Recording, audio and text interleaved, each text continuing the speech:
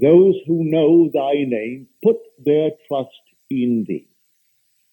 In any other God, it's a false God.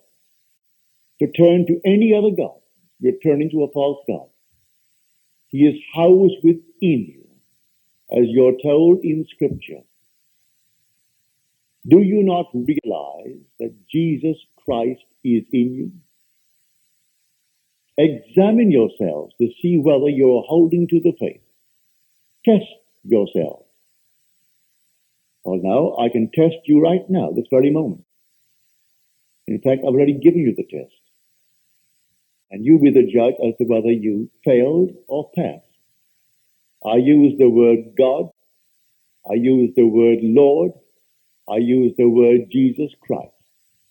If your mind jumped on the outside to something other than your own wonderful human imagination, you failed the test. Do you not realize that Jesus Christ is in you? Or if in any way, and no matter how you try to excuse it, the mind goes out to some image on the outside, no matter how beautiful it is, how altogether wonderful it is, if it goes out, you fail the test. So we are told, examine yourselves to see whether you're holding to the faith. Now he tells you what it is.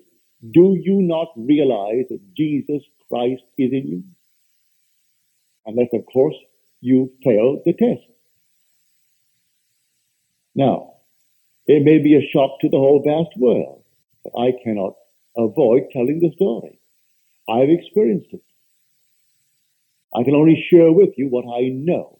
And I'm telling you that if you dare to assume the feeling of the wish fulfilled, knowing who is doing it, it's God doing it. For God is your own wonderful human imagination. And he is doing it. If you dare to assume it and you walk in the assumption that it is so, ignoring the senses, ignoring the facts of life that deny it, in a way you do not know, it will become a reality in your world. This is what I mean by imagination plus faith. So these are the realities out of which we fashion our world.